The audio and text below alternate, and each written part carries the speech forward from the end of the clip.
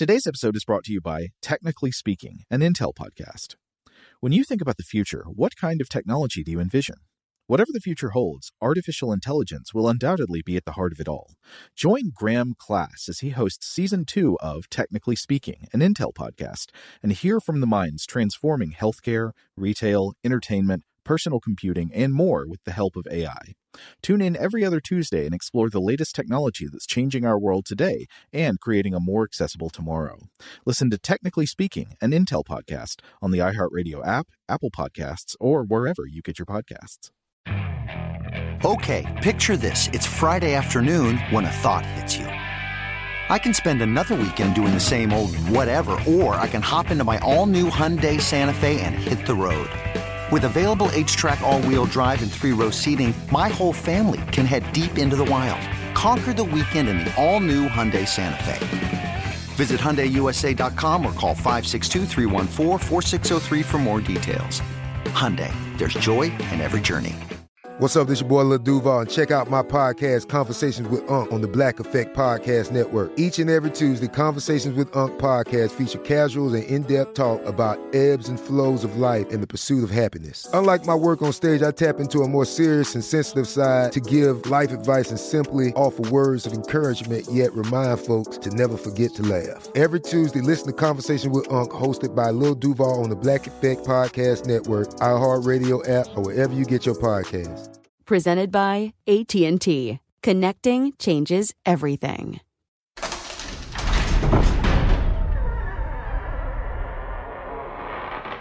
Hey, welcome to Stuff to Blow Your Mind. This is Robert Lamb. I'm recording all of these intros, by the way, in batch while Joe is on holiday leave. He is, of course, since back, and I am speaking to you from the past. But that's why you're not hearing Joe on any of these intros for the Horror Vacui series. This, by the way, is part 4 of our series from last year, Horror Vacui. I hope you enjoy it. Welcome to Stuff to Blow Your Mind, a production of iHeartRadio.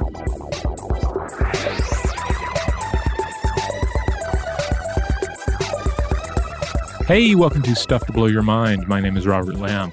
And I'm Joe McCormick, and we're back with part 4 of our series on horror vacui, or fear of the void, or fear of the vacuum, a concept that has relevance in art and design, where it describes an impulse to fill in blank or uniform spaces with detail, as well as relevance in philosophy and in physics, where it's been used to describe the long-standing belief, often derived from Aristotle, that a vacuum or a void could not exist in nature, and that empty space was in fact an incoherent concept. So in the previous episode of this one, we talked about how this view in physics persisted through the Middle Ages and part of the early modern period in Europe, until important experiments by figures like Evangelista Torricelli, the man with the Batman symbol for a mustache, or Rob, I think as you pointed out, had the sort of the crucifix goatee. Mm-hmm.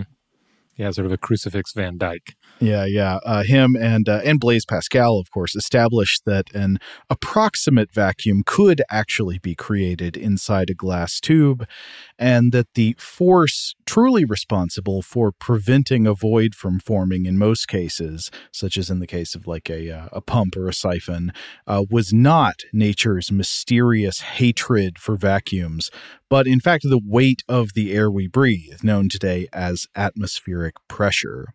But something we alluded to in the previous episode is also the fact that while the laws of nature don't exactly rule out a vacuum in the way that Aristotle and the scholastics thought, there is also some nuance to the issue, because you can create an approximate vacuum, but it's really hard or perhaps impossible to create a perfect vacuum, depending on how you define your goals. When we talk about a vacuum in like real world examples instead of, ideal thought experiments, we are never talking about completely empty spaces with no particles whatsoever. Instead, we're usually talking about an area where the density of gas particles is very low, or the inside of a container where the density of gas particles is much lower than the density of particles on the outside. And the latter type of vacuum, where a container that has a lower density of gas particles than the world outside, is common throughout the world of technology and electrical appliances and scientific equipment, especially of years past, but still somewhat today. A couple of classic examples: incandescent light bulbs. They make light by running current through a filament that gets so hot that it starts to emit photons, starts to glow. But these bulbs are not full of air at regular atmospheric pressure, and if they were, that would be a problem. The filament would tend to fail very quickly. That's not good for incandescent bulbs. So instead, they are typically either filled with an inert gas like argon or nitrogen, or they are pumped out to contain a vacuum. The earliest light bulbs were vacuum-based rather than inert gas-based. Another component used in electronics, one that will be very familiar to electric guitar players, is vacuum tubes, which were once commonly used to manipulate current to amplify and rectify electrical signals. They've been replaced with silicon transistors in most modern devices, but they still have their uses. And by the way, if you want to see something really weird and awesome, look up pictures of vacuum tube-based computers. Before transistors took over to become the logic circuitry inside computers, I guess that happened roughly around the 60s or so. But before that, the information processing in computers was done on large arrays of vacuum tubes. And I'm very tempted to say I wish to see a certain kind of computer snobbery arise where there are like gamers who are like, oh, you play on transistors? I've got a vacuum tube rig. Yeah, some of the images that come up for me, they look very, there's a mad science quality to these. They look like there's some sort of strange experiment containing, contained gases or something. Yeah, it does look like that because they look like almost like kind of like pills in a blister pack, the little blisters popping out. But they're not containing special gases. They are containing lower density of gases. What those tubes contain is relatively nothing compared to the atmosphere.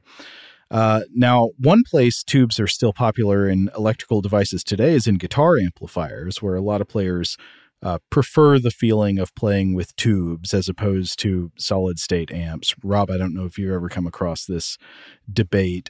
Sometimes I think people look on the tube preference as a kind of snobbery. Personally, I can see both sides. Like, I think solid-state amps sound great, but tubes they're cool.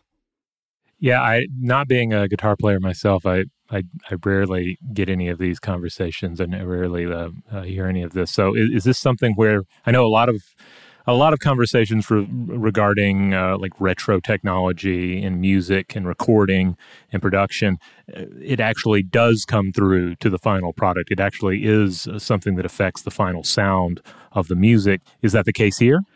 People argue about this. I mean, the people argue about to what extent you can hear the difference in something that comes out of a tube amp versus a good modern attempt to approximate that with transistors.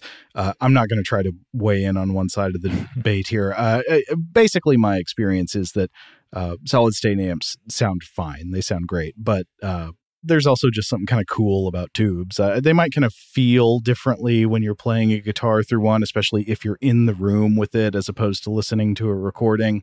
I'm not sure. Yeah, listeners, let us know. Do you think tubes are tubular or do you think solid state is solid? I don't know.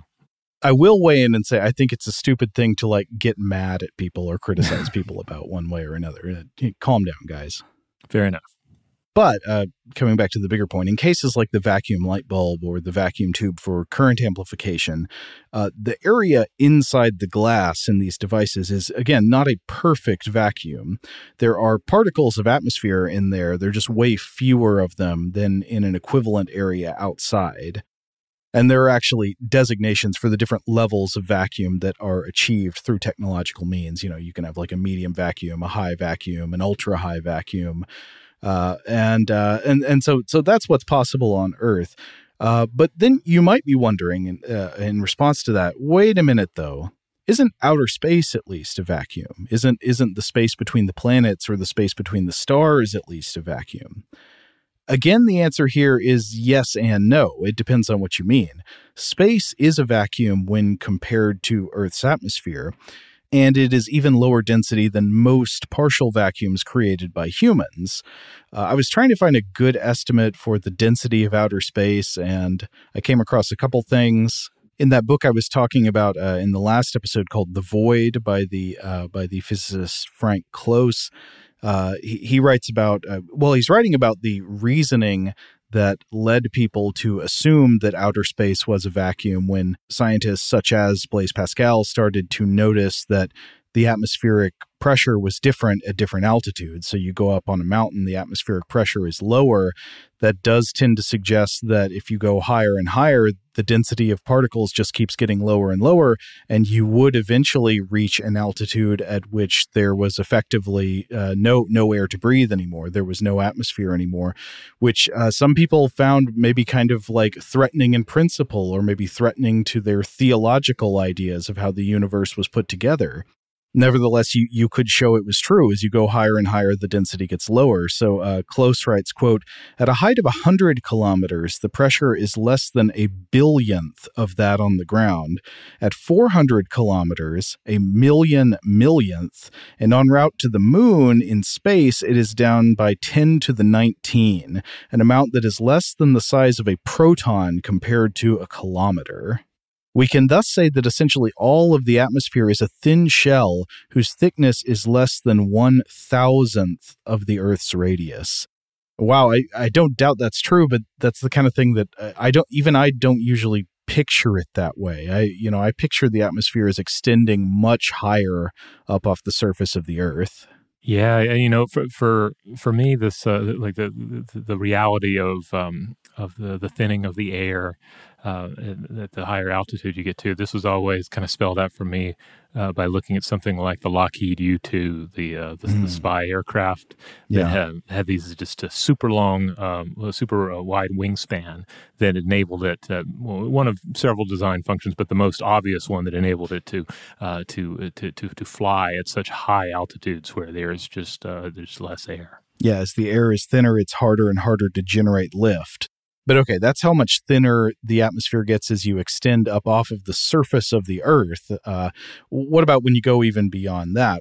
Well, I came across some sort of quick and dirty estimates by a radio astronomer named Alistair Gunn doing a short Q&A for the BBC, and note that the following are approximate. But what Gunn says is that roughly within the solar system, space between the planets contains an average of about 5 atoms per cubic centimeter. So that's very low density, but there still is gas out there. It's just extremely dispersed.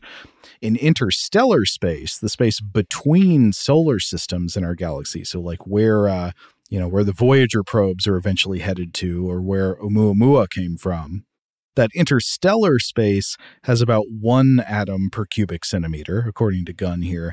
And then in intergalactic space, the space between galaxies, the density is about 100 times less than that. It gets pretty lonely out there. Right. But still, there are not no particles. They just get farther and farther apart on average. So the reason space is so empty is, of course, gravity. Objects with mass attract one another, so mass tends to clump together over time, creating this varied terrain of cosmic density, with very high density, say, in the middle of a star, and still lower density around that star and around the planets around that star, and then lower density in between the stars, and then lower density in between the galaxies, and so forth. But it wasn't always this way.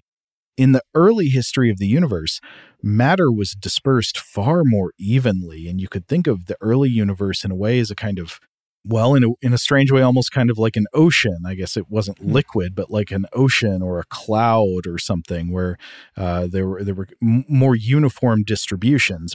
But then as space expanded, that more varied terrain that we know today, influenced by gravity, emerged. Yeah. So we have the accretion of these various cosmic bodies of different sizes, and then the resulting sort of shrinkage between these accretions.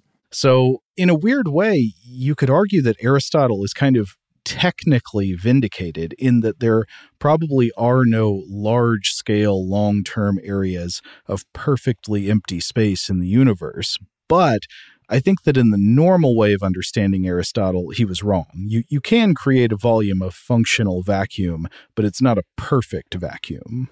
Yeah, and it sounds like you can also do a fair amount of arguing over the size of said vacuum. Yeah. This was making me wonder, like, what is the average density of the universe overall? So I was looking around at that. I did find a NASA page on this. This is according to research, I think, carried out by WMAP, by the Wilkinson Microwave Anisotropy Probe, that was looking at fluctuations in the cosmic microwave background. And in a write-up on that research by NASA, they say, quote, WMAP determined that the universe is flat, from which it follows that the mean energy density in the universe is equal to the critical density within a 0.5% margin of error. This is equivalent to a mass density of, because, as an aside, ultimately mass and energy can be exchanged for one another. They are equivalent. Mass is just a huge amount of energy. Coming back to the quote, this is equivalent to a mass density of 9.9 times 10 to the negative 30 grams per cubic centimeter.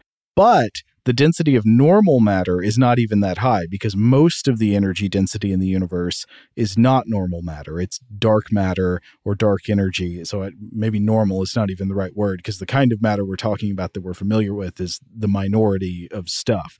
Less than 5% of the stuff in the universe is actually made of atoms. So the quote, actual energy density of atoms is equivalent to roughly 1 proton per 4 cubic meters.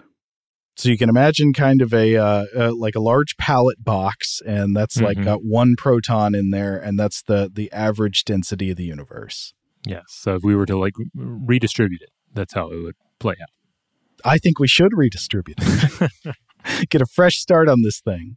Now, these numbers are admittedly maybe a little bit challenging to sort of picture in your head all the time, but I do like that we're dealing with hard numbers here. We're dealing with objective numbers related to the vacuum and the void, something we don't always have in this particular journey.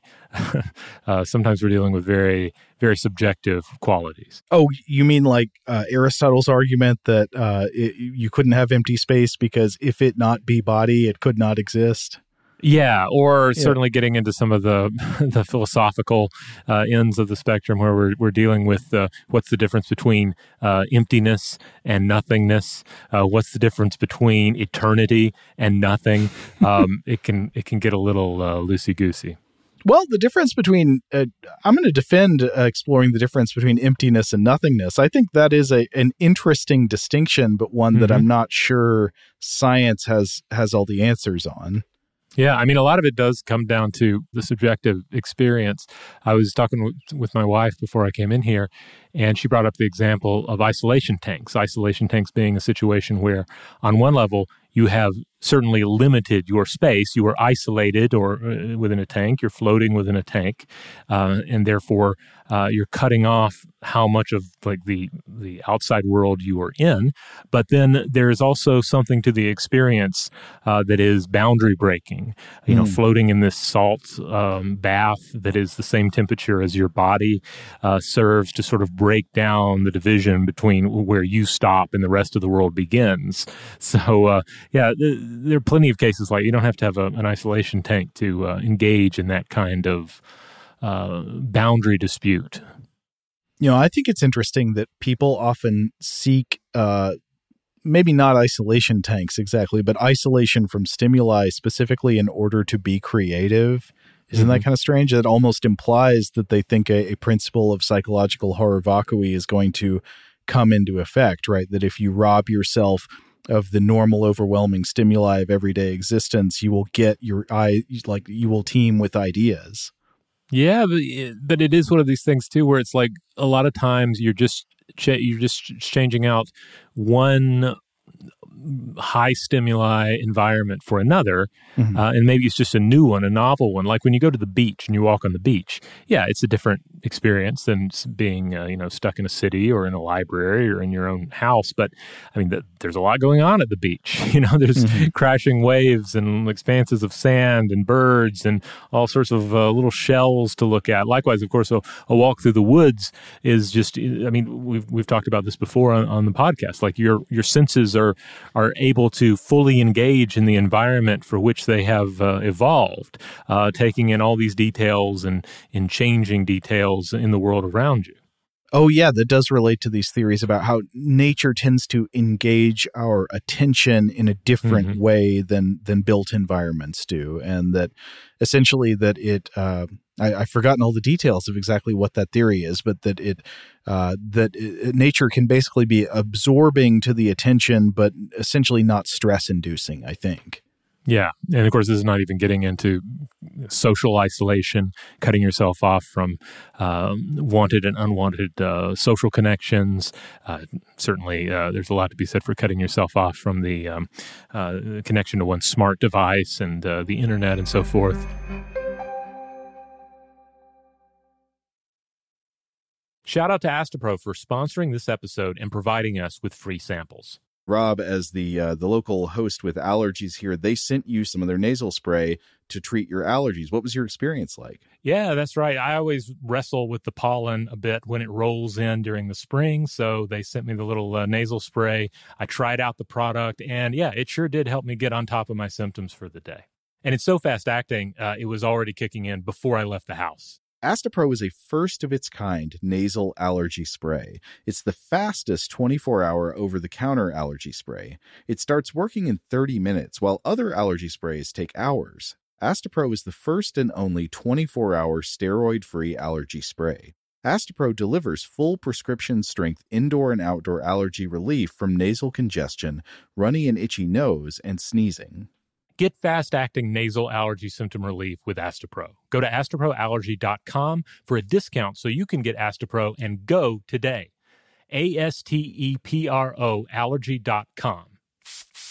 Astapro and go. Use as directed for relief of nasal congestion, runny nose, sneezing, and itchy nose due to allergies. Today's episode is brought to you by Visible. If you haven't heard of Visible, now you have. They're the wireless carrier that's making wireless visible. It's in the name. Get a one-line plan with unlimited 5G data powered by Verizon, just $25 a month, every month, taxes and fees included. Having a one-line plan means you only need you to save. No estranged roommates, exes, cousins twice removed, or AI-powered humanoid robots needed. And because $25 a month really means $25 a month, you can call, text, stream, whatever, as much as you want without worrying about getting dinged at the end of the month. No hidden fees, no surprises. No, really. It's like the old saying goes, you can't judge a book by its cover, but you can judge a company by its name. So spread the word. Tell all your friends there's a wireless company out there with transparency in their name, and they're called Visible. Start saving on wireless today at Visible.com. Monthly rate on the Visible plan for data management practices and additional terms, visit Visible.com. Today's episode is brought to you by eBay. eBay Motors is here for the ride. Remember when you first saw the potential? And then, through some elbow grease, fresh installs, and a whole lot of love, you transformed 100,000 miles and a body full of rust into a drive that's all your own. Look to your left. Look to your right. It's official. No one's got a ride like this. There's nothing else that sounds like, feels like, or looks like the set of wheels in your garage. With over 122 million parts, you can make sure your number one ride or die stays running smoothly, so there's no limit to how far you can take it. Brake kits, turbochargers, engines, exhaust kits, roof racks, LED headlights, bumpers, whatever your baby needs, eBay Motors has it. And with eBay Guaranteed Fit, it's guaranteed to fit your ride the first time, every time, or your money back. Plus, at these prices, well, you're burning rubber, not cash. Keep your ride or die alive at ebaymotors.com. Eligible items only. Exclusions apply. Finally, before we move on from this, I was wondering, like, what are the superlatives in terms of vacuums created by humans in the laboratory or with the aid of technology? What's the lowest pressure humans can achieve? I'm not sure what the answer is in terms of the lowest pressure overall, but I definitely came across a contender, and it is certainly one of the most impressive artificial vacuum systems ever created by humans, if not the lowest pressure. And it's actually the Large Hadron Collider, the world's largest particle accelerator, which is operated by the European Organization for Nuclear Research, or CERN. I believe it is still the largest vacuum system in operation in the world. It was certainly at the time it was put together, and I can't think of what would be larger than it. But it has more than 100 kilometers of piping held in a state of vacuum for various purposes. There has to be ultra-high vacuum piping for the actual particle beams to travel through so that, like, the accelerated particles don't collide with gas molecules and ruin the experiments. I'm not sure what would happen if they did collide. Maybe it could be worse than ruining experiments. Certainly wouldn't be good. You don't want it. Mm-hmm.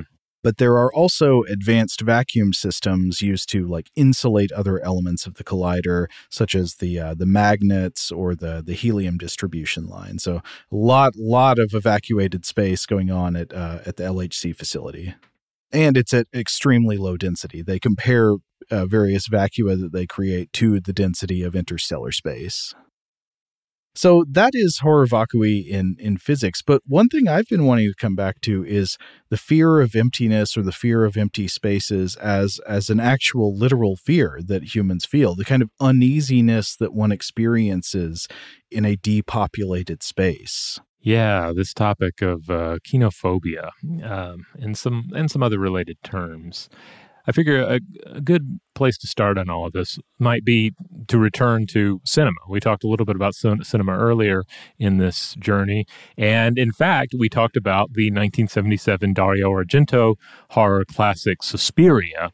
And there's a scene in that film that instantly came to mind when I was thinking about this fear, this horror associated with depopulated spaces, like you're saying. And if you've seen Suspiria, the original, though I really like the remake as well. And I don't think they recreated this scene in the remake, but I could be wrong. This scene involves a blind man walking through an open, unoccupied city plaza at night. There are no other human beings in sight. The environment is pretty well illuminated, though there are still some deep pockets of shadow. There's a growing sense of threat and terror. And eventually, and I think we get some very wide shots here, too, to really take in all that space. Mm-hmm. And then as the tension builds, the dog begins to bark, and in a nasty twist, because again, this is a giallo film, and they're often nasty, the dog turns on the blind man and kills him. But the way the scene builds up to that moment takes just full advantage of this very open space, this feeling that there's just something wrong in the openness of all of this, that there's just this one individual and his dog out here, and something terrible is about to happen. I think this scene is a fantastic example, especially because of how different it is than most of Suspiria and most of other Italian horror films or giallo films, which we noted in the first episode in the series they are often recognized for being especially visually busy. They have that artistic sense of horror vacui, as in you sense a desire to fill in all empty or uniform spaces with detail and richness and stuff. They're full of patterns.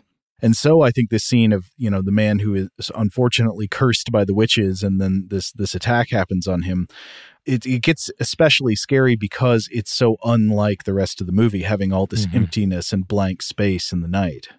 But I was thinking about this, and about how the horror genre in particular tends to favor blank, vacant, empty locations in multiple ways. So one way is that they tend to favor settings that are, like, literally emptied. In the narrative sense, they are literally emptied of human activity or neglected by humans in some way. So think of how much horror loves, like, abandoned or empty buildings and settlements. Maybe the first idea that comes to my mind is Dracula's castle, which is interesting because it is a castle that has no servants bustling about, no courtiers, just empty halls and chambers, and then the solitary figure of Dracula himself as the host. It's kind of like a Where's Waldo, except there's just one guy there on the page, and he's really staring at your neck.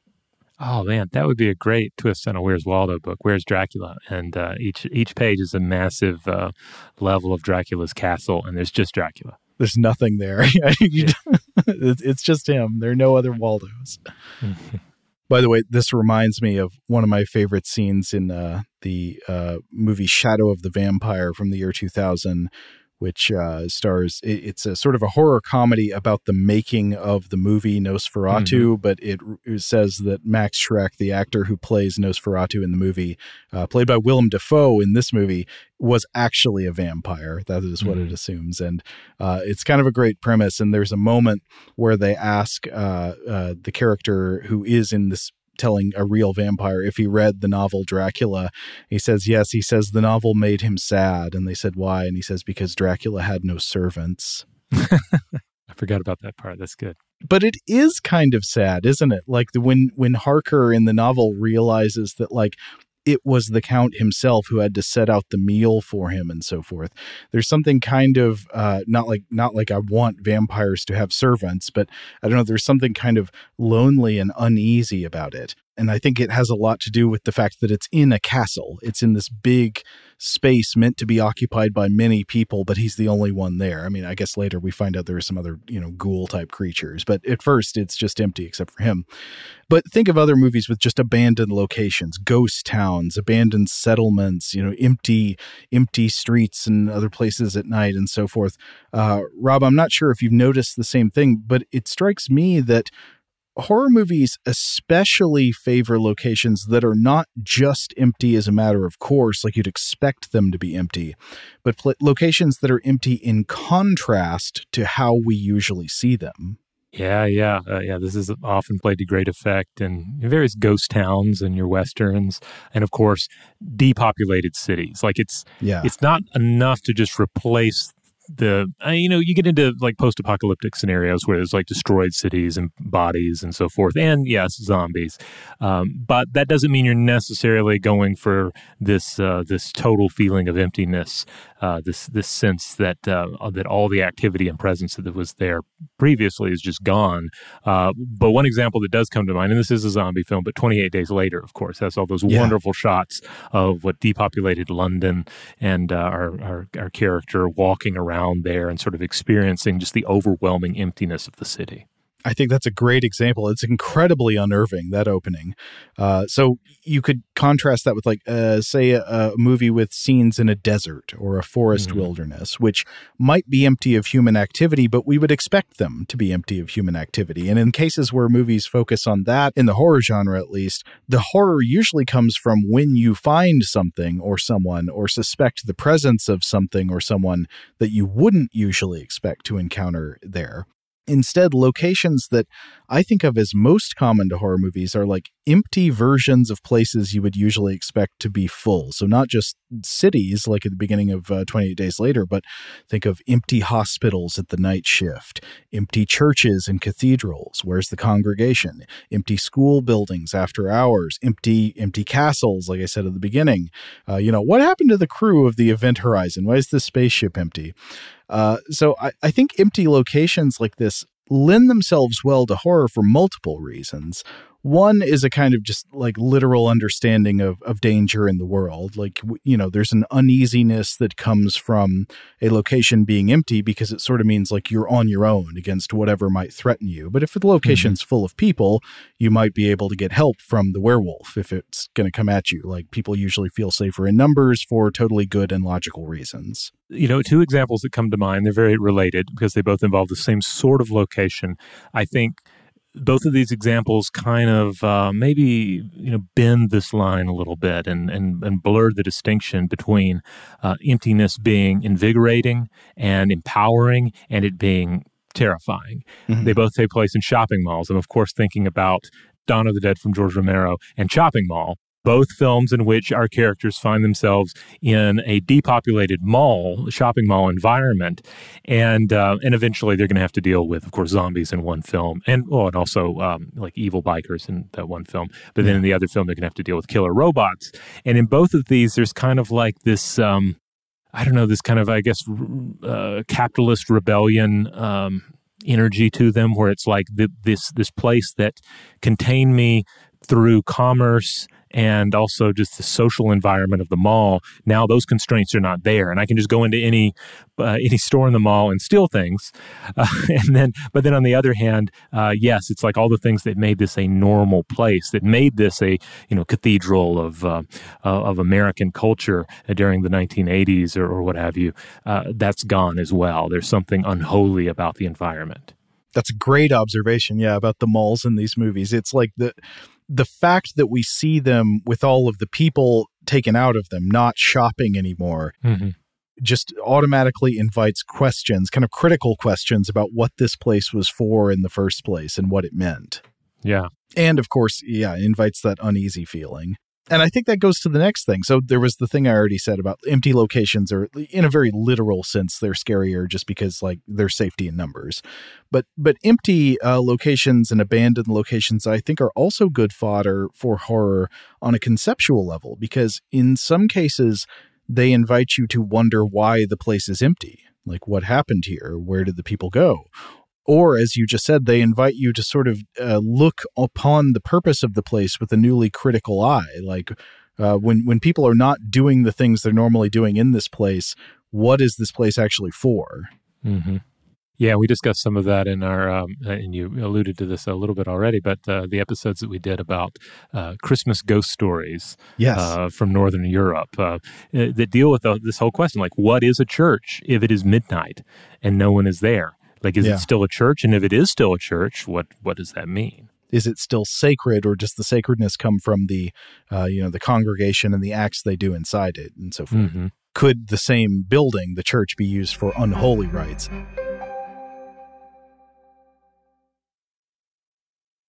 Today's episode is brought to you by Visible. If you haven't heard of Visible, now you have. They're the wireless carrier that's making wireless visible. It's in the name.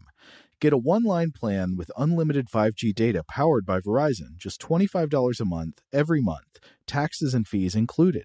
Having a one-line plan means you only need you to save. No estranged roommates, exes, cousins twice removed, or AI-powered humanoid robots needed.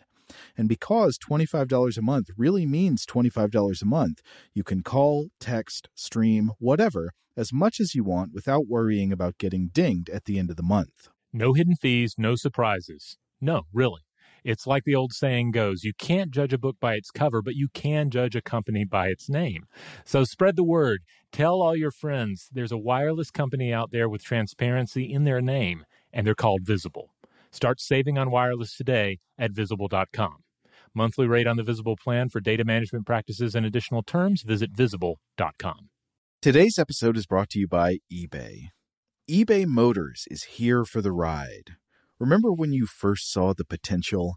And then, through some elbow grease, fresh installs, and a whole lot of love, you transformed 100,000 miles and a body full of rust into a drive that's all your own. Look to your left. Look to your right. It's official. No one's got a ride like this. There's nothing else that sounds like, feels like, or looks like the set of wheels in your garage. With over 122 million parts, you can make sure your number one ride or die stays running smoothly, so there's no limit to how far you can take it. Brake kits, turbochargers, engines, exhaust kits, roof racks, LED headlights, bumpers, whatever your baby needs, eBay Motors has it. And with eBay Guaranteed Fit, it's guaranteed to fit your ride the first time, every time, or your money back. Plus, at these prices, well, you're burning rubber, not cash. Keep your ride or die alive at ebaymotors.com. Eligible items only. Exclusions apply. Okay, picture this. It's Friday afternoon when a thought hits you. I can waste another weekend doing the same old whatever, or I can conquer it. I can hop into my all-new Hyundai Santa Fe and hit the road. Any road. The steeper, the better. Because my all-new Santa Fe is available with H-Track all-wheel drive, so I can hit the trail without a worry in the world. Heck, with 3 rows and best-in-class rear cargo space, I can pack the whole family in with all our gear. We've got available dual wireless charging for our phones, so we'll never lose touch with civilization, and we won't lose touch with the primordial power of Mother Earth. So which is it?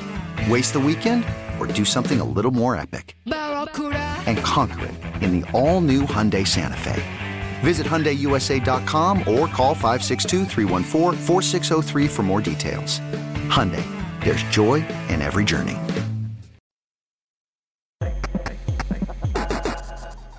But finally, I think there are also conceptual suggestions like a place that is empty in contrast to the expectation that it should be full, like all of these depopulated places we've been talking about. That has long been associated with death, right? Like you would think under normal old ideas, like humans have left this formerly inhabited place, like a soul leaving a body. But in addition to all these more literal concerns, I think horror films in particular, but other genres as well, often use blank space, also known as negative space, in the frame of the film as a visual marker to create uneasiness. So this is less literal about like what is threatening the characters and more just kind of the feelings that we get from how a movie looks. I don't know how much of this is a natural psychological expectation that humans have and how much is just sort of a learned convention, an emergent convention of filmmaking that we have all learned implicitly from watching movies. But I think the baseline fact is that when we see negative space in a movie, we somewhat expect it to become filled. There's empty space on the screen. We expect something to come to occupy that space. And of course, once you have expectation, you have the ability to create tension. And by denying the fulfillment of that expectation, like a character peers out into the darkness and it's uniform darkness, not filled in with detail. There's no detail. Or they look into an empty room with nothing in it or some other negative space. We expect something to happen, something to fill that space or to come into view. And if it doesn't, that is unresolved tension and uneasiness. And the sort of the prime example, like one of the core feelings that is evoked by weird fiction and cinema. Yeah. And I think a great recent example of all this would be Jordan Peele's Nope that came out just last year. I'm not going to do any spoilers for it because I don't think you've seen it yet. Have you, Joe? I still haven't. No. Okay. And I know a lot of listeners haven't. So I'm not going to spoil it. But I will say that there are a lot of shots that establish the sky as the domain of some manner of inhuman threat. And then beneath the sky, you have this wonderful California desert setting as well. So it's very geographically open, but then you have this open sky. You also have some wonderful clouds at play, both during the daytime sequences and the nighttime sequences. But still, it does this fabulous job of establishing a cloudy or even open sky as being possibly a threat.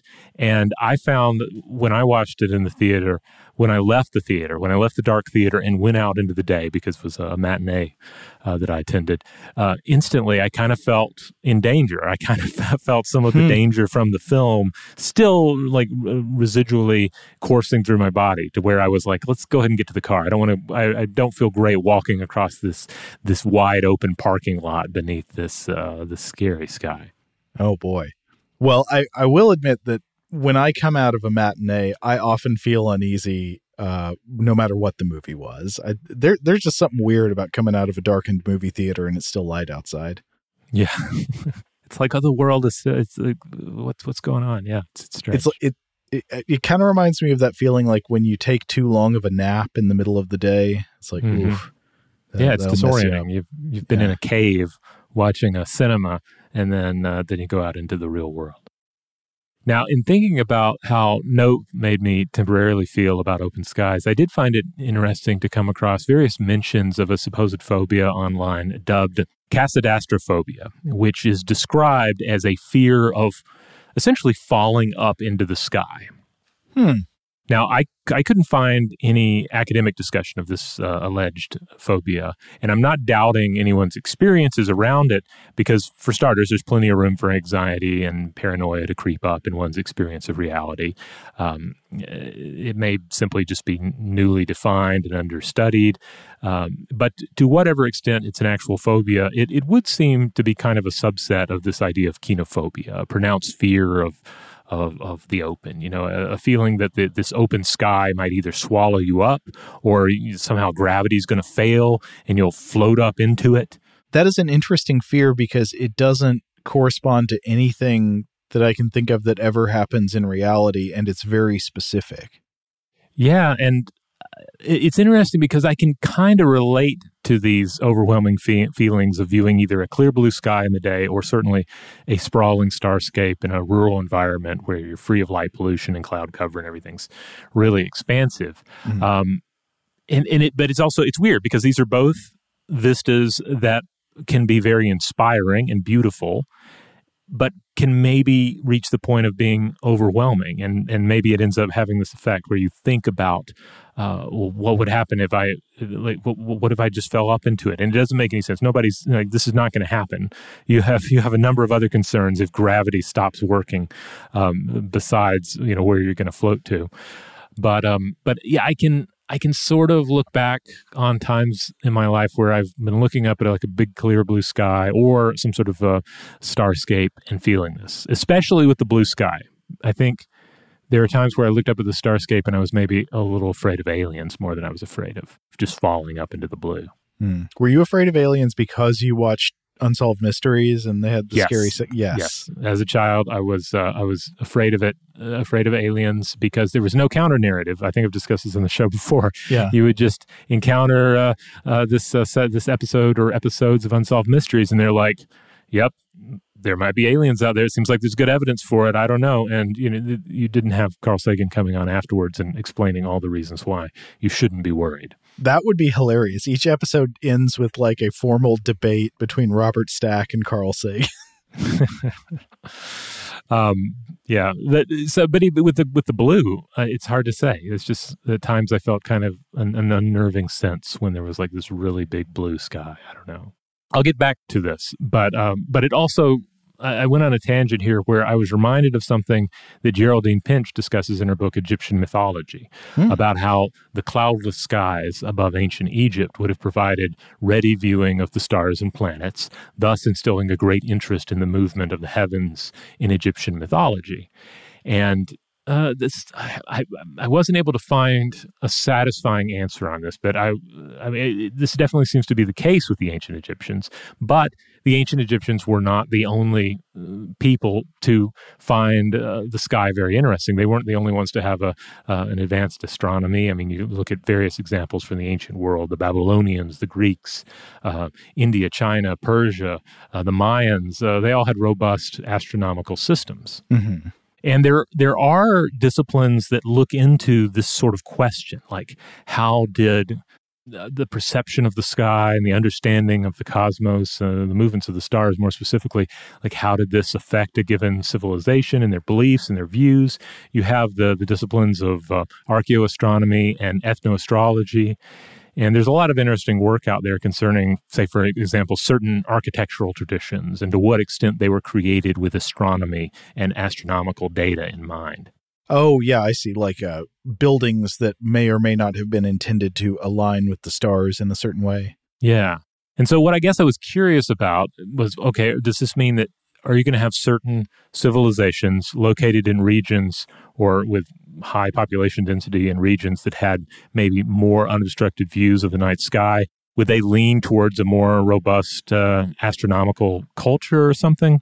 I didn't encounter much to really back that up. There wasn't much that I was encountering that said that there's any kind of like astrophilic or astrophobic division between cultures or anything. Not that I could tell. If it's out there and I missed it and you know about it, listeners, write in and let me know. But more often, you seem to see this mix related to astronomical traditions that where a culture, a civilization realizes that, okay, the trackable movement of the sun and the stars is linked to various cycles of life, the passage of time, the seasons, navigation. And then you also have purely supernatural concepts such as omens and portents and looking to the stars to try and divine the future and looking for individual data about the individual experience in the heavens alongside broader information about like how life works in the long term on Earth. Mm-hmm. So within a given astronomical culture, there might be a number of important but kind of mundane considerations about the sky, alongside loftier religious cosmological ideas and negative superstitions concerning certain anomalies, such as, say, eclipses, which we've discussed on the show before, as well as things like certain lunar phases and other things that might, in some cases, might be out of the ordinary or somehow novel. But being anomalies, these would probably not be things where the source of the anxiety is anything you could identify as like fear of the openness of the sky. Right. Yeah. It's more, you read about, some of these eclipse myths and all. There are fear-based interpretations of them and myths involving, some sort of monster threatening reality and so forth. But then on the other side, you have, even though they may seem like strange anomalies out of nowhere to some observers, and perhaps at some times, you're still going to have astronomy get on top of that, as we discussed in those episodes we did on eclipse myths. And, people begin to realize, okay, these things are trackable, and we can tell when they will occur, or we can predict them.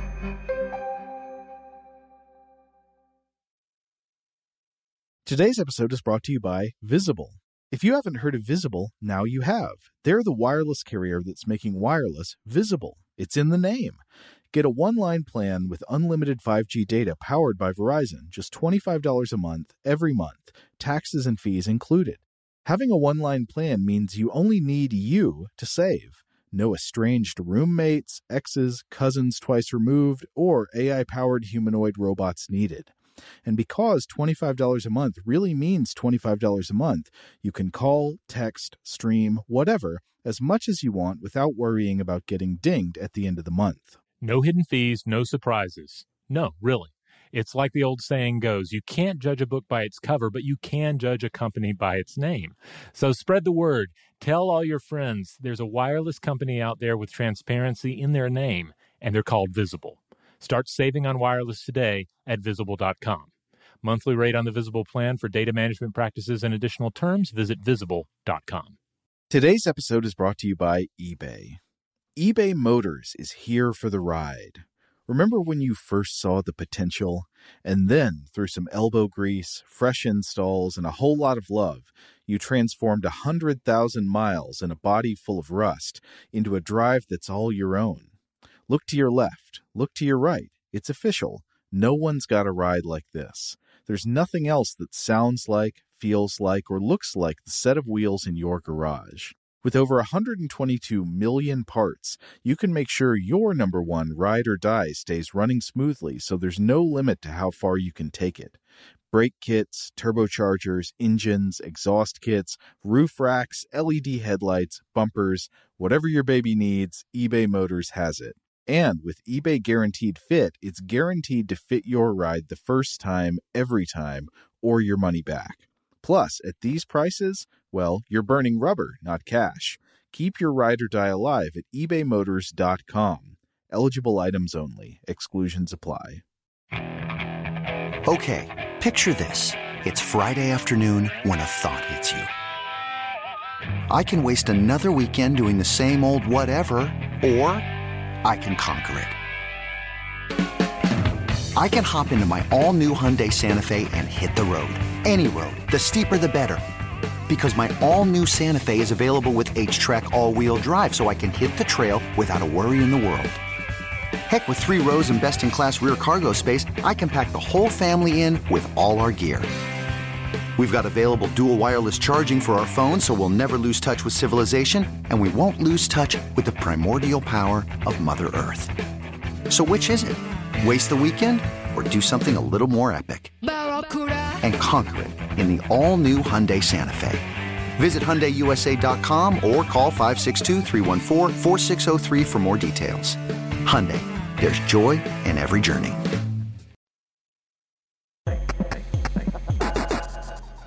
Now, within the context of horror, this idea of fearing the sky, fearing big open places. It does line up not only thematically, but specifically with the 20th century writings of H.P. Lovecraft. I was looking around, and I don't remember reading this story, but there's a 1921 story titled The Other Gods. And there's this bit in it where the character, who's I'm sure clearly going mad, thinking about some sort of monstrous reality all around him, exclaims, the other gods, the gods of the outer hells that guard the feeble gods of earth. Look away, go back, do not see the vengeance of the infinite abysses, that cursed, that damnable pit, merciful gods of earth, I am falling into the sky. Yeah. Well, that kind of fear does seem to fit into probably not just Lovecraft, but you could say the broader convention of cosmic horror, which, is horror that has a lot to do not just with like specific threats to the individual characters, but a kind of a terror at the idea of the insignificance of humankind when compared to some kind of greater force or greater meaninglessness in the cosmos as a whole. And one way you could really imagine that sort of absurdity or meaninglessness being highlighted is just like, capricious violations of the laws of physics. Suddenly you fall up instead of down. Yeah.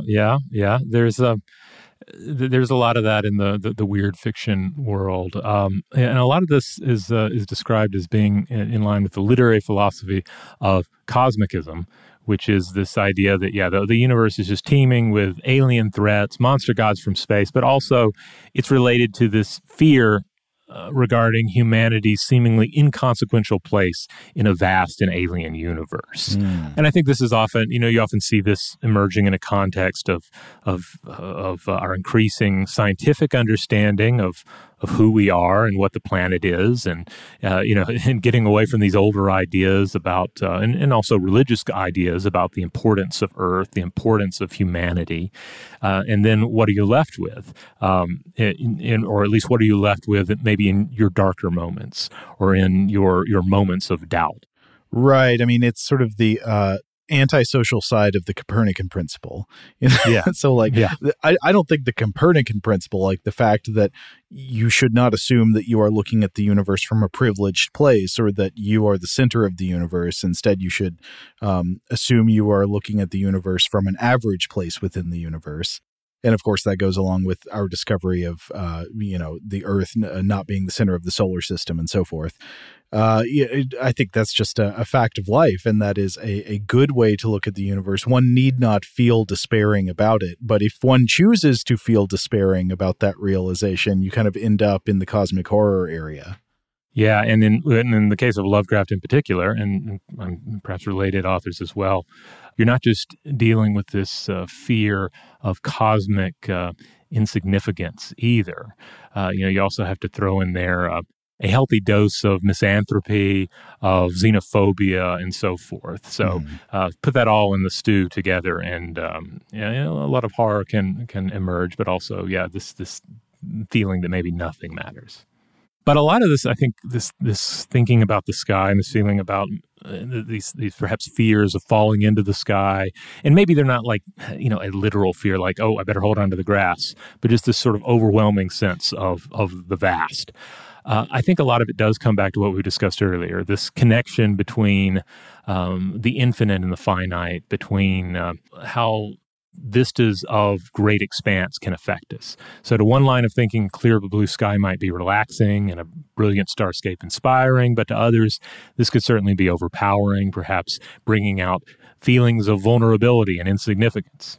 Yes, certainly. And this comes back to, something we talked about a couple of episodes ago about like the difference in art styles that people use to create sacred or restful or contemplative spaces in different environments, and how it's not clear that there's always a correlation in this direction, but it's possible that you could have trends where people who spend more of their time in a kind of like a busy environment might be more inclined to have their sacred or restful or contemplative spaces decorated in a minimalist way that has more blankness, more uniformity of color and things like that. Whereas people who live in more pastoral environments might be more attracted to sacred, restful, or contemplative spaces that are full of rich detail. And the example was Tibetan art.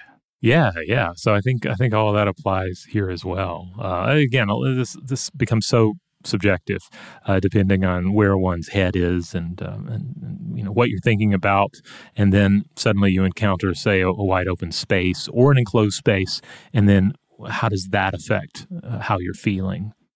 Now, I was looking around for other sources commenting on some of this, and I did find a very interesting paper by Dr. Francisco Mata.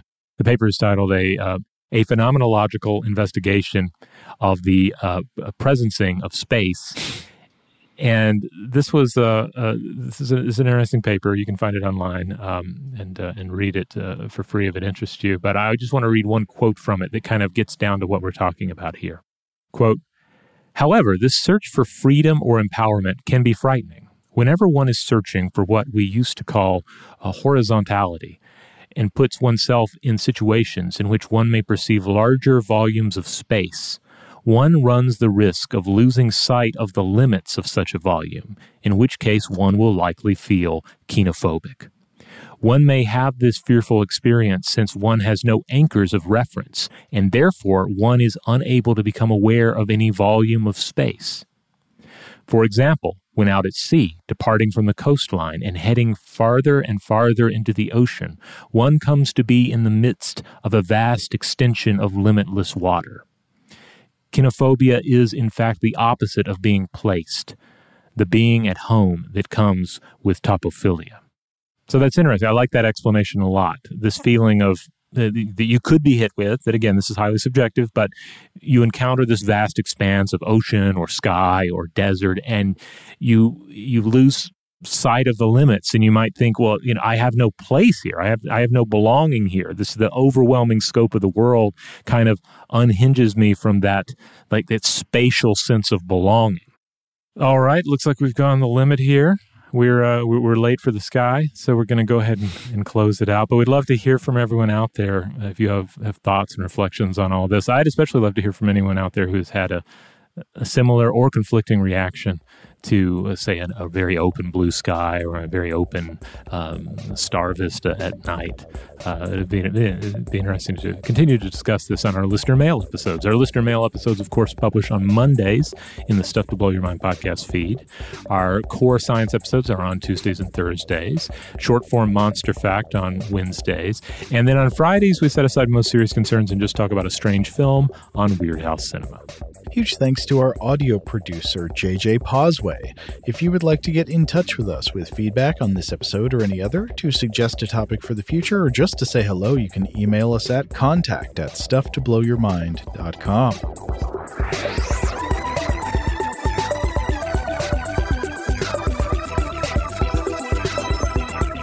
Stuff to Blow Your Mind is a production of iHeartRadio.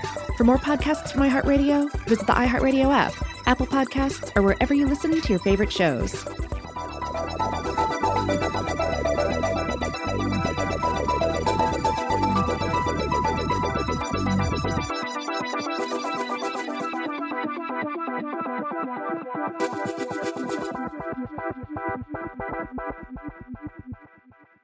Today's episode is brought to you by Visible. The future of wireless is here, and it's transparent. Switch to Visible, the wireless company that makes wireless visible. Get a one-line plan with unlimited 5G data powered by Verizon, just $25 a month, every month, taxes and fees included. No hidden fees, no surprises, no, really. What are you waiting for? Get with the times and switch to Visible at Visible.com. Monthly rate on the Visible plan. For data management practices and additional terms, visit Visible.com. Hey guys, you know what this playground could use? A wine country, huh? A redwood forest would be cool. Ski slopes! Wait! Did we just invent California? Discover why California is the ultimate playground at visitcalifornia.com. We are the voice of NASCAR. The green flag is in the air, and we are underway. The Great American Race. The Motor Racing Network. NASCAR Cup, Xfinity, and Craftsman Truck Series Racing live on your hometown radio station and MRN or NASCAR.com. Martinsville, Talladega, the Chicago Street Course. We have the side-by-side action and last lap passes for the win. Photo finishes. Ryan Blaney will win. The voice of NASCAR, the Motor Racing Network.